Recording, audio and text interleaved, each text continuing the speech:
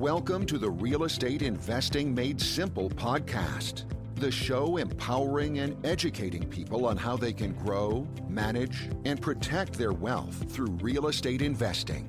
Now, here's your host, Bailey Kramer. Hello, and welcome back to the Real Estate Investing Made Simple podcast. I'm your host, Bailey Kramer, and today we're joined by our very special guest, Mandy McAllister, to talk about small multifamily properties. Mandy is a multifamily real estate investor, mindset ninja, eternal learner, coach, and dot connector. Her passion is to help others define their path to financial freedom through syndications, coaching, and her platform, Aspiring Woman Achieving More. Welcome to the show, Mandy. Hey, Bailey. Thanks for having me. Excited to be here. Yeah, super excited to have you on. And an awesome topic today about small multifamily properties. I know you have a ton of experience in it and a lot to share with our listeners. But before we jump into that, why don't you tell the listeners a little bit more about yourself and how you got here? Sure. Yeah, you got it. I feel like everybody who's been bitten by the real estate investing bug has had some epiphany of, oh my gosh, I'm not in control of my time if I'm exchanging my hours for dollars. And, both of my parents growing up were self-employed. My dad's a farmer downstate Illinois. So shout out to the corn and soybean farmers out there. But this kind of entrepreneurial thing has kind of always been in my blood. So I, studied a lot. I listened to as many podcasts as I could. I read as many books as I could. And then finally in 2016, I, started buying small multis, and that has kind of been my formula to, figure out what it takes to not need a day job. Awesome. And can you just define for the listeners what small multifamily actually means? Is that a duplex? Is that for you, is that a 40 unit? Can you kind of describe what small multi means for you? All of those things. So I started with a fourplex. I think, if you listen to a lot of the, guru talk stuff in this world that we're in, they'll tell you go 100, buy 400 units. That'll be, find the good deal and then the money will fall. Well, that's not the right formula for everybody, and if you only have one voice at the front of the room, that's what you think the one way to go is, right?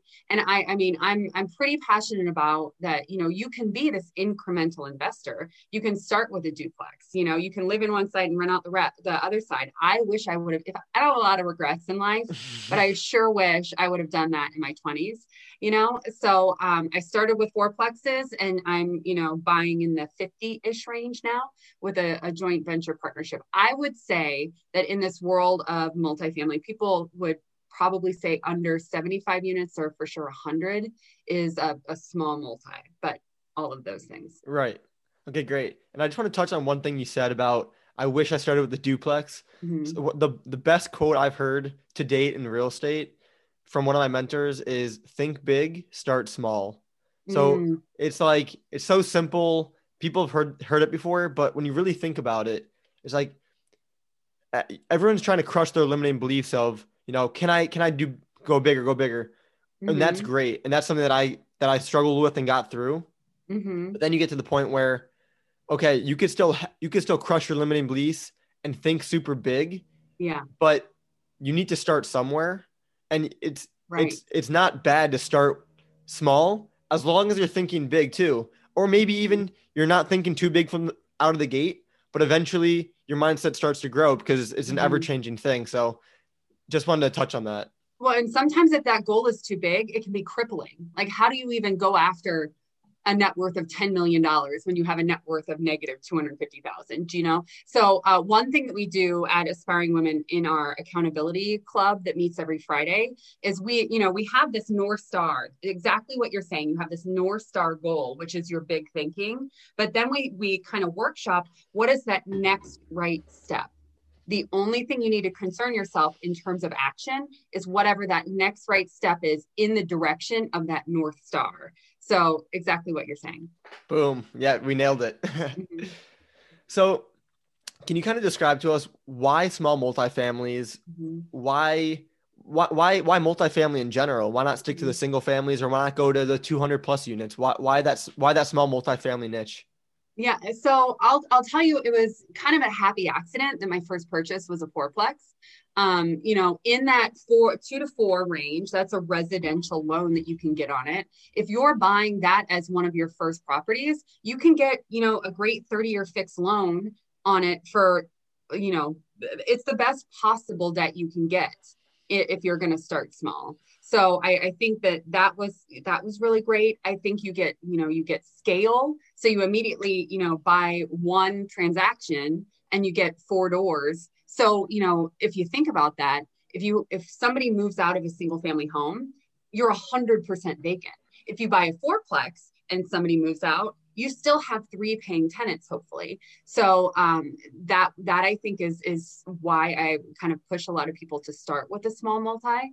And if you get into the 5 and up space, then the way the properties are valued is completely different, So if you're in a residential space, you can make your building, your house, your duplex, the most beautiful thing in the whole world. You can put the best finishes. You can even move rents from $500 to $1,500, and the value of that property really won't change if the place next door is a real dump, because it's a comparable method. And if you go 5 and higher, it's a multiple of how much money that property brings in, how well you run it like business. So that I think is super interesting too. And, in terms of the getting bigger, the Freddie Mac small loan program, goodness, it's early. I haven't had my coffee. Sorry. So the Freddie Mac small balance loan program, you only need a loan balance of $1 million to secure this non-recourse debt, meaning you're not personally liable should everything hit the fan, right? And, if you think about that, $1 million loan balance, the purchase price would be roughly 1.3-ish. And you would, if you're buying 75,000 a door, which is pretty common in some of these, growth markets, right, you're looking at like an 18, 19 unit to potentially get this very best debt on a larger asset. So you don't have to buy a 400 unit in order to take advantage of all the stuff that, for me, makes multifamily really cool. Right. Yeah. And I love that you mentioned that, because there's money to be made in all different unit classes. But I like how you mentioned how you get kind of the same benefit of that non-recourse debt, which is super important for a lot of investors.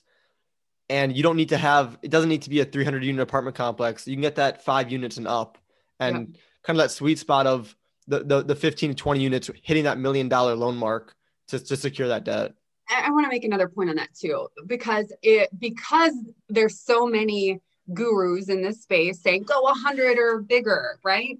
Well, what is everybody looking for? They're looking for 100 units, value add, and bigger, and like maybe one of a dozen growth markets that are happening in the US, right? Well, if everybody's looking there, then think about the competition there. So, part of the reason that informed the looking for smaller stuff in Indianapolis when we're growing our footprint there is because, how do we get what we need out of real estate, out of multifamily investing, and give up some things such that we are looking in an alley that not everybody is looking at. So that kind of, thought experiment, I think, is really good for people to do. For sure. Can you walk us through your first deal on that fourplex, and how long ago was that? Yeah, that was 2016. So I closed January of 2016. My son was born February of 2016. Wow. So the way I looked at it, it was his college fund, because we would have it roughly paid off in, the 15-year time frame. I put a 30-year loan on it, but we were paying a little more so that it would be paid off, and I could put a new note on it. And whatever that bucket of cash would be his college fund. I wouldn't be paying taxes on it, and I would still have a cash flowing asset. So I think that's way better than a 529. So that was the purpose for doing that. But, what I can say about that, it was by a college that's like 2-ish hours from Chicago where I live. And, Chicago is a price prohibitive area. So I wanted to look in my backyard, so close enough to drive, but not so close that we had these crazy prices. So right. I looked at schools. I thought, kids are going to continue to go to college, like kind of no matter what, in my opinion. And I looked at University of Illinois, I looked at Illinois State, and I looked at Northern Illinois. And it just so happened, the best school is University of Illinois, but the cap rates, there's a Big Ten school, like it was prohibitive to get into. Right. Illinois State, second best school, and they were tearing down a dorm, so that it made sense to choose that market. And I also learned that if I bought something that was not furnished and not furnished student rental, but in an area that a student rental would work well, I could buy the bed and the desk, and I could, almost double rents. So I bought a fourplex that was renting for $450 a unit, and then bought the bed and the desk, and now we rent for $805 a unit. So understanding the highest and best use of a property is really what could drive the value of it. Gotcha. And you knew the highest and best use because you kind of knew it was a college town, or what else helped you understand the best use? Yeah. So another happy accident. Like I fell into asking, like, I'm a medical device sales rep by, day. And so I'm not scared to ask a question that's curious, but might come off as like uninformed. So I asked a bunch of questions of a bunch of people who would know more than me. And it just so happens that I was talking to a property manager who had branded themselves as for students, right? So they knew from their exact formula, exactly what would work, exactly how much rent could be garnered, exactly which bed and which desk I could buy or should buy, So in terms of, I'm very pro when going into a new market. Your property manager can make or break you. You and I have had a couple offline conversations about another property manager that's causing me a little bit of pain. So whenever I'm venturing into new markets, knowing a property manager, because they're your partner in this, asking questions of that property manager is really what helps me figure out exactly what steps to take, the next right step. Right, for sure. Super important. Mm-hmm. So you mentioned you were renting them, you boosted the rent, so student rental, you furnished the place. What was the layout of each unit? Were they 1 bedroom, 1 bath? Mm-hmm. Yeah, they were. Yep. Which here's how I looked at that when I bought it, and here's how I look at it today in this world of COVID. Right. So when I bought it, student rentals, like, to just by the nature of what they are, you can get a higher return on them. But you'll hear a lot of our fellow investors say, "Oh, student rentals, like the kids are going to ruin it." As I'm not doing that. The kids are jerks, right? Well, but okay, number one, not all kids are jerks. Number two, how do I position what I want, what I'm going to buy in order to get what I want, but also then avoid some of the potential downsides. My thought was, all right, think of your avatar of a kid who's going to rent a 1-bedroom apartment in college. Right. So it's either your, exchange student who doesn't know anybody and wants to live alone. It's probably more of a bookish person, or it's like a grad student. Your 4-bed, 2-bath units, that's where the kegger's going down, not in the 1-bedroom, 1-bath. So that's why I purchased the 1-bedroom. But what I'll tell you is, in this world of COVID, my property manager, they're called Sammy Student Apartment Mart Inc. in Normal, Illinois. I cannot say enough cool things about them. I have a call with them pretty regularly. And on this COVID stuff, the 1-bedrooms and the 2-bedroom units are still renting really, really well. But because of social distancing and things like that, the 3s and the 4s aren't going so well. So if you're dependent on per room rentals on a 4-bedroom apartment, your NOI is busted right now, so it's really worked out it's another happy accident. Yeah. It's so funny that you mentioned that, because right now I live in a 4-4 and I'm a college student as well. And I didn't even really think about the kind of property you bought, which is 4 units, but just 1 bedroom, 1 bath. Mm-hmm. And it's now kind of thinking it, because the traditional way, at least I think about student housing, is either you buy a house and you rent it out by the room, and you have like 5 people living in there, and you're making a lot more money than if you just did a traditional long-term rental out of there, or just kind of a traditional 2-bedroom, 1 bath, maybe 3 or 4 bedrooms apartment. But it's interesting. And when you said it, I started to laugh a little bit, because the type of person that would live in that type of apartment, it's so true what you said. It's someone that you shouldn't be scared of from a rental perspective, breaking your things. They're living alone for a reason. It's not a bad thing by any means. It's just kind of either their personality, their experience, where they are in life. Yes. And it takes away a lot of the fears that I think a lot of people have about student rentals, finding a property kind of like you did.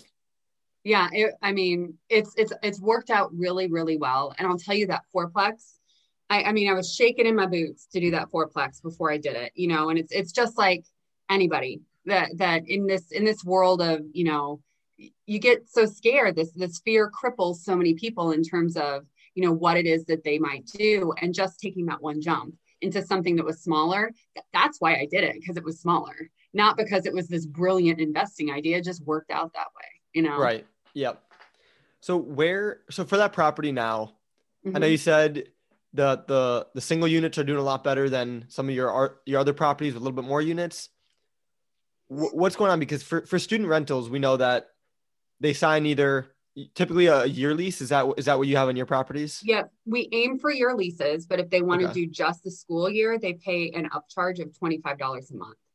Gotcha. Okay. And that kind of helps you cover your costs for the summer months in case you can't rent it out. Right. Exactly. So for that 4 unit that we're talking about in particular, how has that been? Have you been able to rent it out for the following school year already, or is it kind of too early? No. So again, that property manager runs my building like it's their business, so they just plugged me right into their marketing plan, and I'm just 4 more 1-bedroom units that they market. So they are usually leased up an entire school year in advance, which is really cool in terms of like feeling like I'm going to be sure that I have people in there. Right. So I really like the way that they do that. Phenomenal. So catch us up to speed of where you're at now. So you went from this 4 unit, you still have it. And can you kind of tell us where you are now in your real estate journey? Yeah, sure. So I look at things a little bit differently than, many, larger building buying people. The way that I'm a single mom. So like in terms of like leaving my job and taking huge risks, like I'm a little more risk adverse than most. Right. So I had this epiphany like probably a year ago that, all right, these syndications, these larger purchases, like they make a lot of sense in terms of, driving NOI, potentially refinancing, pulling out cash, rolling it into something else. There's a lot more scale, all of that hullabaloo, right? But if I can't give all of my time to that, or I can't, build, I was talking to a number of my contemporaries that were big time syndicators. Like, how do you know when you can leave your job, right? Like, how is that something how are you road mapping that? And basically what they told me is, well, I'm getting this acquisition fee, I'm getting this disposition fee. I can kind of roadmap exactly what I can depend on. And I mean, I'm a sales rep, right? So I know the energy with which I show up when I'm hitting my quota in a big way. And I know the energy I show up when I'm way behind and I'm like, please buy this, please buy. You know what I mean? Like, I never want to be in a position that I have to do a deal to feed my kid. So the way that I look at things is I've got 2 buckets. I've got this bucket that is my security bucket, that is my 4-plex and, a 6-plex and some single families totaling 22 units. And that cash flow now brings in enough money to cover all my bills plus some buffer. So, when I decide that my day job isn't fun anymore, then I can make the choice to, just go full bore into this real estate stuff, because I have this floor of earnings from my security bucket. And then I've taken on a couple of partners who were building a footprint as joint ventures in Indianapolis. And, those are larger units. So that's more of a swing for the fences type of thing. Right. So that's in my growth bucket. So now I kind of have this freedom, because I know that I'm never going to have to do a deal. I'm only doing deals because it's a really good deal. Yep. Love that. Love that you mentioned that. And super important. So do you have a goal of, you don't need to share, but of a certain amount of units, certain amount of income until you want to quit your job? Do you have any target like that? So we talk a lot about how many units do you have? How many doors do you have? Right. Like, that's just the nature of our, how we do things. in this world. And I mean, I'm banging tables a little bit because, I feel like the one thing that's the most important to you that you talk about a lot is at this pyramid. It's at the peak of the pyramid. Because if the thing that matters most to you is how many doors does it have versus how much cash flow does it bring in, you're going to do a very different deal, Right. So the thing that matters to me is cash flow. And that cash flow goal that I have, I actually, I couldn't figure out exactly how to make that granular, because any problem that seems big and weird because you have no information, seems big and weird because you have no information. If you can really put a number to something and make it like, in our Aspiring Women thing, like we had a call on, I don't know, whatever, a couple Fridays ago, and a woman's like, I can't quit my job. I don't have healthcare. Well, have you ever priced it out? And she showed up the next week and she's like, it's like $300. $300 is not a reason to quit your job, right? So in order to make that big problem more granular, I made a little calculator that I'd be happy to share so that we can put in the notes and everything. And basically it helped me figure out my spending, what I'm going to need to feel comfortable, what my like big audacious, like I want to belong to a jet club and I want a Range Rover. So like, what do I need in order to make that happen? And I have hit the cash flow requirements for my life to be able to leave my job. I just like my job, so I'm still doing it. So Right. Love it. And that's the most important thing is, as long as you like what you're doing, that's super important. Totally. So is there any last thing you want to mention before we move on to the big four? It's so fun to listen to these things. So whoever's listening to this, like it's neat to hear like, oh my gosh, this person did all this stuff and it's so neat. And I'll never do a 53 unit. That's like, right. But I mean, I'm 0% special, 0%. I just keep trying that next right thing and I refuse to stop trying. So, if you are listening to this in your car and you're like, oh, well, I'll never get there, but that's really neat. I challenge you to figure out what the next right step is to actually get towards purchasing something. It doesn't need to be crazy expensive. It doesn't need to be a $4 million building. It could be a $100,000 single family home. Or you know what? In 2016, that fourplex was $120,000 and now it throws off $1,100 a month cash flow. So, figure out that next right step to actually get to action. And if you figure out whatever the worst case scenario is, and you can get comfortable with the worst case scenario, then you should feel a lot more comfortable taking that action because the big scary animal because you quantified it. Love it. Yeah. I mean, if you're listening to this, you got to definitely go back, rewind the last minute of that. That was you nailed it, Mandy. Thanks, Bailey. So we're now going to move on to the next section of our show, which is the big four, where we ask all of our guests the same 4 questions.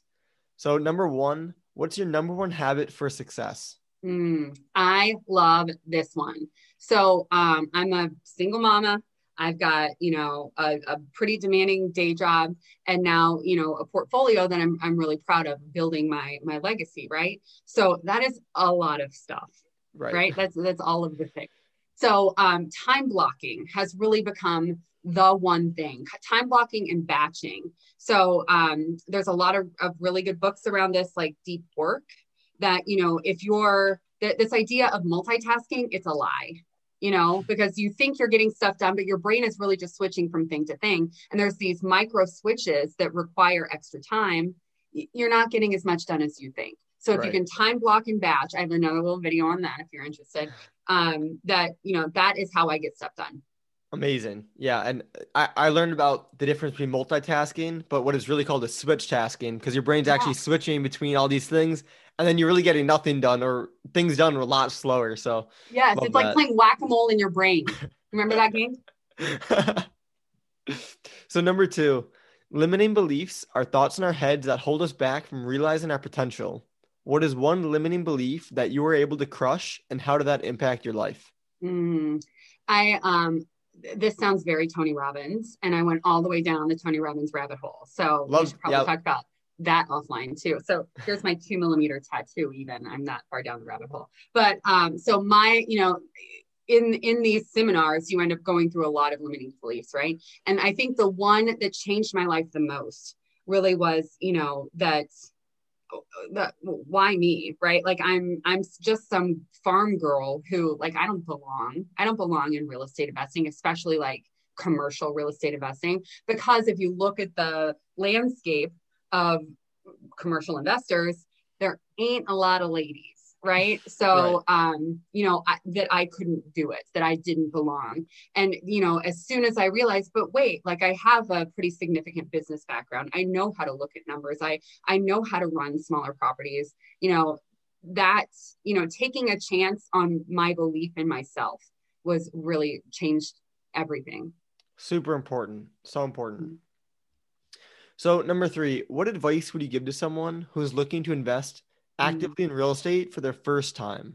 We kind of went through a little bit, but I'll tell you what, like if you're looking to do it, you've got to get to a point that you trust the amount of knowledge that you have, and then you got to jump. And if that jumping seems too scary, figure out, whatever, 2 things. If that jumping seems too scary, you've got to figure out 2 things. One, is there a way to do this on maybe a smaller scale so that I can work that muscle? Because once it's a muscle like anything else. Once you break through that fear, you realize, oh my gosh, I didn't die, and it becomes much easier the next time. And, one thing that really helped me is whenever I look at numbers of a property, I analyze it, with good conservative assumptions. I look at it best case scenario, and then I look at it worst case scenario. And if I can get comfortable with that worst case scenario, then why wouldn't I do it? Right. Yeah. Super important. Looking at the best case, and that's what kind of gets you super excited about it. Mm-hmm. But then also the worst case where, if it doesn't go according to the best case scenario plan, mm-hmm. you have the backup, and you know that, all right, it's not going to be as bad as maybe the nightmares or what I thought before. Right. Exactly. So number 4, what is your favorite real estate, business, or personal development related book? I made it a goal in 2017 to read a book a week. Wow. And I ended up doing 100. So now I've done 100 books every year since 2017. So I have a whole list. Holy moly. Of this, which I'll give you that link too if you're interested. But, in terms, it totally depends on where you're starting from. If you're a college kid, I've got to give a big shout out to Set for Life by Scott Trench. It's a complete roadmap for how to, really step-by-step house hack, gain your runway in order to be able to really be set for life. But I have a whole list, and it all depends on where you're at and what you're looking to do. Loove it. Yeah. Please, if you're able to share the list, I'm happy to link it below in the show notes for the listeners. Mm-hmm. And selfishly, I want to take a look a look at the list as well, because my book list is always growing, and I just love books. So Me too. Yeah. And Mandy, last thing, where can the listeners get a hold of you? Yeah, very best place to get a hold of me, mandymcallister.com. There's lots of information on the Aspiring Women Achieving More group.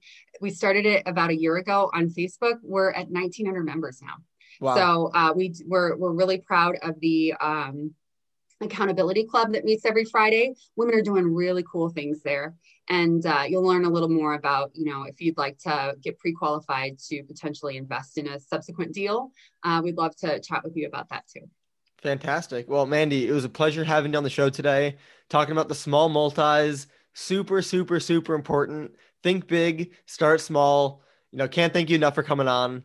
So thanks for adding value. Thank you for having me. Absolutely.